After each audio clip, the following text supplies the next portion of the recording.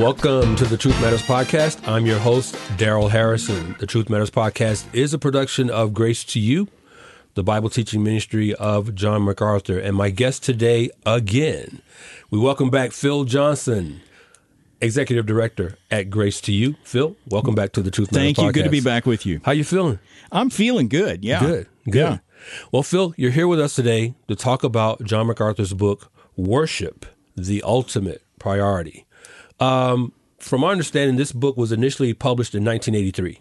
That's right. Is that correct? I've been John MacArthur's editor since 1981, almost 40 years now. And that is the first book that I edited exclusively. I was going to ask you, with the 1983 publication date, this one takes you back a little bit then, right? Yeah, in fact, I did all the work on that while I was employed at Moody Press.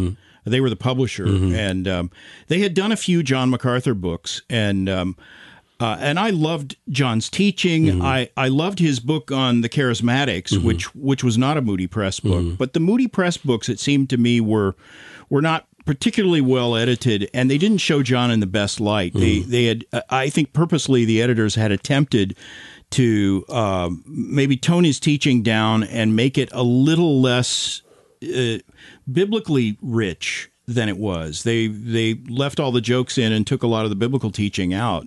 And I knew John well enough to know from his teaching that if you want to edit John MacArthur, that's the opposite way to go. You know, you need to emphasize the rich biblical content and not try to spice it up with lightweight stories and stuff like that. And Moody Press had hired me to be their acquisitions editor, and I sensed immediately that their relationship with John was maybe a little bit on thin ice, because he wasn't certain about the way they'd treated his books. And because I asked him, what's your next book going to be? And he was evasive, like, I'm not sure I want to give it to Moody Press. And so I was concerned about losing him as a Moody Press author. I mean, they were planning to do his commentary series, and he was the best potential author that they had on their list as far as I was concerned. So I was determined to make sure that whatever John's next book would be a Moody Press book. And I heard him preach this series on worship. He called it True Worship, from John chapter 4, starting in John chapter 4. And so I surreptitiously took the tapes of those messages, had them transcribed, and did a sample chapter, edited it myself, and gave it to him. And I didn't tell him I had edited it. I just said, we had a different editor do this, who I think knows your material a little bit better than the previous editors. And tell me what you think about it. If you like it, we'll get this editor. This can be a Moody Press book. And he read it and immediately said, "This is really good. Did you do it?" Like, he figured out that I had edited it. And maybe I wasn't as subtle as I thought. I don't know how he knew that, but he knew it. And he said, if you'll edit this book, I'll make it a Moody Press book. So that became the first John MacArthur book that I actually controlled the editorial process with. And I was able to work with John long distance. I was in Chicago. He was in California, and so we did a lot of talking those days on the phone, and finished that book. And I'm pleased to say that has been continuously in print since 1983. Yeah, so I noticed that the initial printing was 1983, then it was reprinted in 2012. Right. Yeah, kind of an anniversary edition. They added an appendix, I think, maybe one chapter to it. It wasn't changed dramatically. It was beefed up a bit with he had done as I recall, he had done a paper, like almost an academic paper on music, church music. And the one issue that he really hadn't dealt with in the original book was music. And when people today think of worship, the music is what they think of. I think one of the geniuses of John's approach is he's saying, no, worship is not just about singing. Worship includes preaching. In fact, it includes all of life. And yet there's so many questions about music and worship and all that. I thought it was good to include that chapter in the new edition. So that's in there, and maybe one or two other things. But that remains one of my favorite John MacArthur books. It's very simple. It's an easy book to read, and it's a page turner. You would think worship might be a dry topic to cover, but you know John MacArthur. Once he opens the Scripture, there's nothing dry about it. Let me ask you this: so you mentioned that John preached a series titled "True Worship," and that sort of, I guess, gave rise, or I won't say it was the impetus for this book, but so it was the book was the outgrowth of that teaching series. What if you were to nail it down to its most fundamental, what would you say this book is all about? What is worship, the ultimate priority, all about in a nutshell? Yes, that title, The Ultimate Priority, in fact, that was the original title of the book. Mm-hmm. It wasn't Worship, the Ultimate Priority. It was just The Ultimate Priority. And his argument is that how you worship and who you worship is the most important thing about you. Mm-hmm. It's the most important thing in your life. It ought to be the ultimate priority over what your job is, over what your, where you live, all those sorts of questions that we grapple with. And John is saying still worshiping God should be the top priority for a believer. And for most of us, let's face it, in practical terms, it's not. Mm-hmm. So it's a convicting book to read because it will, even 40 years later, it rebukes me when I read it and realize that it's so easy for the priorities in our lives to get out of skew, and we need to constantly come back and remind ourselves of the priority of worship.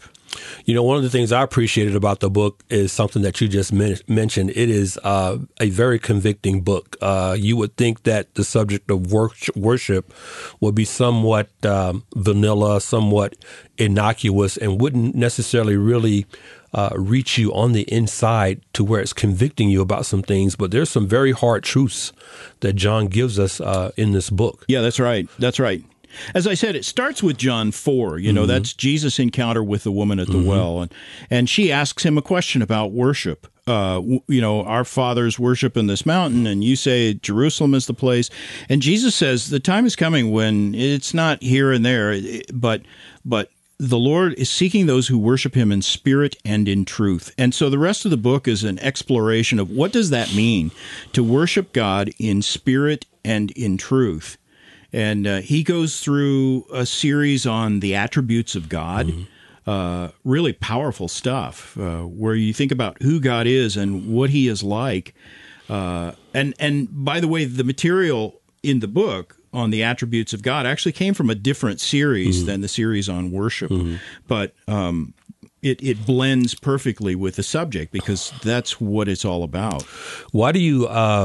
I don't want to assume that you agree with me on this, but basically when I look at the evangelical landscape, especially in America, I don't see too many churches or pulpits that are concerned about how to worship God or worshiping God at all, because we've become so comfortable in our Christianity in America where reverencing God, worshiping God is, if it's on the radar at all, it's the tiniest of blips. Nobody talks about that anymore. Why do you think that is? I do agree with you, by the way. And you use the word reverence, that sounds old-fashioned, doesn't it? Yeah. People don't talk about that anymore. I mean, we go to church in jean shorts, cutoffs, and, Hawaiian shirts. And it's not about how you dress, but it is about how you approach worship. How serious is this?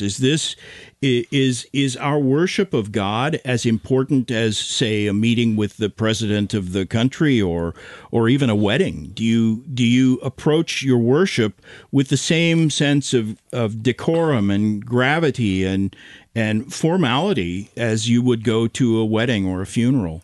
And everything we do in evangelical worship today tends to point the other direction. It's supposed to be casual and comfortable and easy and it's supposed to please me. That's how most evangelicals think. Yeah. And that's a totally upside down. Worship is praise offered to God, and our concern ought not to be how does this please me, but does it please God? Your comment about how so many of us look at God, we look at worship, we look at church as being pleasing to us. Actually, that segues into one of my quotes from John that I want to bring up in our conversation here, Phil. On page 51, this is a chapter on worship as a way of life. John says this, quote, he says, "We have many activities and little worship. We are big on ministry and small on adoration. We are disastrously pragmatic." I love that phrase, disastrously pragmatic. I think that's your comments just kind of remind me of John's assertion here that the church is disastrously pragmatic. What's so disastrous about the church being so pragmatic? Well, pragmatism itself is a bad philosophy for ministry. And for anyone who's read what John MacArthur has written over the years, you could take almost any one of his books, and at some point in the book, he's going to be critical of pragmatism. Yep. And in fact, the entirety of his book, Ashamed of the Gospel, is an assault on pragmatism as a ministry philosophy. But that is the driving force in American evangelicalism, pragmatism. And pragmatism is an approach to truth and reality that says, if it works, if it accomplishes my goal, then it's by definition good. That's what pragmatism determines, good and bad, based on whether it works or not. And when it comes to our ministry in the church, and particularly our worship, that's the wrong question to ask. As I said earlier, it's does this please God? And how do you know if it pleases God? Is it in accord with what He's commanded of us? Is it what He asks of us? Are we concerned with honoring God, or are we concerned with making an environment that's comfortable for us? And pragmatism says, no, the big thing is to be seeker sensitive. You know, that's the outgrowth of pragmatism in the church, seeker sensitivity. Let's design the service and worship of our church so that it draws the biggest possible audience. And in order to do that, you have to design everything so that it's entertaining and pleasing to people who may have zero interest in pleasing God. And that's what church services have become. And it's the opposite of what Scripture teaches us. And in fact, it's an echo of what dragged the nation of Israel down so frequently in the Old Testament. They wanted to be like the other nations. You know, they imitated the world. They wanted to do what pleased them rather than what God commanded. And as a result, they fell into apostasy again and again and again. And the American church, the American evangelical community, commits the same sin all the time. You know, what puzzles me about the very idea of seeker sensitive is that it's by definition so antithetical to what Scripture teaches, because Scripture clearly teaches us that there is no one who seeks after God. Right. So where does the idea of seeker sensitive even come from? I mean, bad theology. It's horrible. So can you expound on that a little bit? When you talk about worship of God and seeker sensitive, the very idea of framing your church structure, your liturgy, or your order of worship under the guise of attracting seekers, just that very idea takes the attention off of God and puts it on the person, doesn't it? Right. It necessitates a man-centered approach. And anything that's man-centered is not valid worship. I mean, by definition, worship is God-centered, right? And you make a great point. There are no true seekers. Scripture clearly says there is none who seeks after God. No one is truly seeking God. People are seeking lots of things to fill the holes in their life, and they may even say that they're seeking God, but there's no one who really seeks the true God of Scripture. Right. And again, Scripture's clear about that. And it's always been interesting to me that that's how the Apostle Paul presents the gospel. In the book of Romans, he starts out saying, you know, the gospel is the power of God unto salvation for everyone who believes. And so, you know, he's going to talk about the gospel, and you know that the word gospel means good news. So you think something very uplifting is about to come. But right after he says the gospel is the power of God unto salvation for everyone who believes, he says, for the wrath of God against all humanity. And then he goes off on the sinfulness of all humanity for 2.5 chapters, proving that Jews and Gentiles and even moral Gentiles, religious people, are hopelessly lost and in bondage to sin. And it's not until he gets to Romans chapter 3 that he actually gives us the good part of the good news. It starts with really bad news, that no one seeks after God. Right. And it's in that very context that he says, because there's no one who seeks after God. Do you think, just kind of building on your comments there about Paul's words there in Romans 1, do you think it's because we take our sin less seriously? We're so casual about our sin that we're also, by association, casual about worshiping God and how we worship him? No question about it. Mm-hmm. And in fact, the two ideas sort of feed off each Right. other. It's a symbiotic problem, so that if you have a casual attitude towards sin, you're going to have a casual attitude about God. And if you cultivate a casual attitude about God, it's going to result Bingo. in a casual attitude about sin. So it works both ways. The Yeah. two things go hand in hand. Yeah. And once you see who God is, you cannot have a casual attitude Right. towards him. Right. That's the whole point of those chapters in this book that talk about the attributes of God and his majesty. Once you see that, or even catch a glimpse of Yeah. it, you realize I can't approach this so casually. You know, when you talk about catching a glimpse of God and just appreciating who God is in terms of worship, I'm reminded of a scene from Cecil B. DeMille's movie, The Ten Commandments, from the late 50s. And in that scene, Charlton Heston is portraying Moses as Moses approaches the burning bush. But Charlton Heston, and I remember reading something along these lines. He said he portrayed Moses as once he's leaving the burning bush and he's returning to his family, Moses is all gray. He goes to the burning bush young, but he comes back. His hair is all gray. His beard is all gray. He said, DeMille said that I had to reflect a change in Moses after having encountered God and being face to face with God, so to speak, at the burning bush. You cannot confront God or be in front of him in that sense and come back the same way. Right. In fact, one of the powerful points that John MacArthur makes in this book is that every time in Scripture where someone unexpectedly encounters God, the response is the same every time. He falls on his face in fear. It happens in the Old Testament with Samson's parents and everyone. It happens in the New Testament with Peter. As soon as he realizes who Christ is, he says, "Depart from me, Lord. I'm a sinful man." And that's, I think, what Scripture means when it says the fear of God is the beginning of wisdom. Right. You don't even begin to be mature and wise and a spiritual person unless you know that fear. Once you've seen God and understood his holiness and his majesty, all you can think of yourself is, what a deplorable sinner I am. And if that doesn't provoke some sense of fear, then you don't really have a sound understanding of God. And that's totally lost on the typical evangelical today. They think of God as their buddy, Bingo. He's my invisible friend, and I'm not afraid of him. Why would I be afraid of him? Because there's nothing about him to fear. But Scripture says, oh, yes, there is. Yeah. Our God is a consuming fire, and it's a fearful thing to fall into the hands of the living God. And that theme runs all through Scripture. And while it's true that perfect love casts out fear, and ultimately God himself says to us, fear not, the first response when we understand who God is and who we are, if it's not fear, you haven't really begun to understand, because the fear of God is the beginning of wisdom.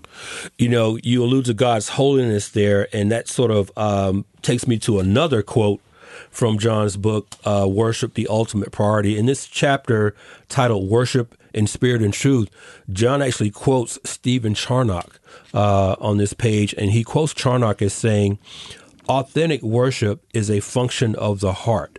It's not about rituals, costumes, atmosphere, special locations, or other external things. So Charnock's already alluding to the pragmatism that we've talked about earlier. But Charnock says this, without the heart, it is no worship. It is no worship. So I want to connect that. You mentioned the word preaching earlier. How does what role does preaching play in developing what Charnock is referring to here is authentic worship that comes from the heart? What is the role of preaching in that? If it's proper preaching, then it's exposition of God's Word. Mm-hmm. And exposition of God's Word constantly points us back to God Himself. And so it should provoke worship. The response to the preached Word, if it's properly preached and if your heart is properly responding, the natural response is worship. Mm-hmm. That's a beautiful quote from Charnock. Mm-hmm. By the way, my editing of that book back in the early 80s, and I was at the time in my 20s. Mm-hmm. That was my first ever exposure to any writings by the Puritans. Mm-hmm. Charnock was a Puritan. Mm-hmm. I didn't know who he was, mm-hmm. but John kept quoting him in his sermons on the attributes of God, Stephen Charnock. And mm-hmm. I thought, never heard of this guy, but I got to get his book. And so I looked it up, and his book is actually 2 volumes, 2 very thick volumes, right, with very thick prose. Mm-hmm. It's not an easy read, and it's not something you're going to sit down and read on your commute to work for, just a delightful exercise. Yeah. It's deep stuff, yeah, and profound. And that was my first ever exposure to the writings of the Puritans, and it's become a lifelong love of mine. And Charnock's work in particular, yeah, just profound. And it's been, again, that book by Stephen, or series of books, two thick volumes, mm-hmm, on the attributes of God, has been influential for several generations. I mean, maybe 2 centuries, yeah, of Christians. It's an important work. He wasn't a Puritan, but you're somewhat of an expert on Charles Spurgeon. Right. How does Spurgeon view worship? What was Spurgeon? He was fed and nurtured by the Puritans, yeah, though, and so he echoed a lot of this material. Again, when I edited that book, I had very little knowledge of Spurgeon. I had heard about Spurgeon as a new Christian. I'd been a Christian for 10 years when I began work on this book, right? And I tried to read some sermons by Spurgeon as a brand new Christian and a 17-year-old, mm-hmm, and it just didn't register with me. And so I put Spurgeon aside and didn't read him again for almost 20 years, mm-hmm, until I edited Ashamed of the Gospel, right, which weaves the story of Spurgeon and the downgrade controversy into all of that. So all my reading of Spurgeon came late, but I've devoured him. And you can tell you said he's not a Puritan. Some people call him the last Puritan. Yeah. It's true, though, that he's at least 150 years after the Puritan, yeah, era ended. But his grandfather, who was a pastor, had shelves full of classic Puritan works, and Spurgeon's own favorite work was Pilgrim's Progress. Yep. And so his preaching and all is full of that sort of biblical instruction that raises your eyes and points your attention to God and provokes worship. Yeah. And I think it's one of the reasons Spurgeon was such a powerful and effective preacher. He understood that that's what true worship is. He lived in an era where I think churches were just beginning to toy with the idea of drawing people with entertainment and let's amuse people. And Spurgeon said, no, that you may draw a crowd with that, but you're not going to get genuine worshipers. Yeah. If your goal is to amuse people, what you want to do is uplift God, and that will draw true worshipers. And that was underlying his entire philosophy of ministry. And I think you could say the same thing of John MacArthur. Yeah, I would agree. I would agree completely with you. Matter of fact, I'm thinking as I listen to you, Phil, that part of John's legacy, and call me biased, but I think part of John's legacy is going to be that he always pointed people back to God. He had an appreciation, a sensitivity for the holiness of God. That God is to be reverenced, that God is to be respected in his house of worship, and not taken as casually as we're taking it now. So I think that's going to be part of John's legacy once he steps down from the pulpit.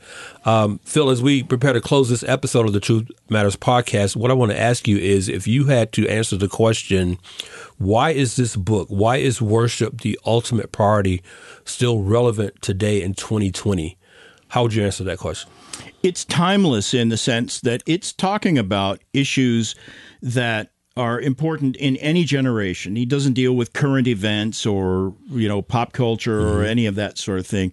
It's one of the hallmarks of most of the books John writes. I think they deal with timeless issues, and you'll be able to read this book 100 years from now, and nothing in it will be outdated. So for that reason, I think it's a classic example of how Scripture should be handled in a way that transcends, as John would say, zip codes and time zones. It doesn't matter who you are, where you are, what time zone you live in, or what era you live in. If this is from God's word, it's an eternal truth. It doesn't cease to be relevant when the times change. And John MacArthur understands that, so he preaches like that, and consequently he writes like that. Right. And I think people, if the Lord doesn't return before 200 years from now, people 200 years from now are going to be reading that book and saying how timeless it is. Yeah. Just like Charnock. You read Charnock, and even though he wrote hundreds of years ago, you go, this is powerful stuff that speaks to me in my era. And just like Spurgeon, more than 100 years ago, every sermon he preached still speaks to us today. Yeah, I think not to put a personal plug in here, but on the podcast that I do, I think we probably quote John MacArthur and Charles Spurgeon more than anyone. Yeah. And we quote a bunch of guys. Well, Phil, listen, thanks for being with us on this episode of the Truth Matters podcast. We've been talking to Phil Johnson, Executive Director at Grace to You, on John MacArthur's book, Worship, the Ultimate Priority. Thanks for joining us, and we'll see you next time on the Truth Matters podcast.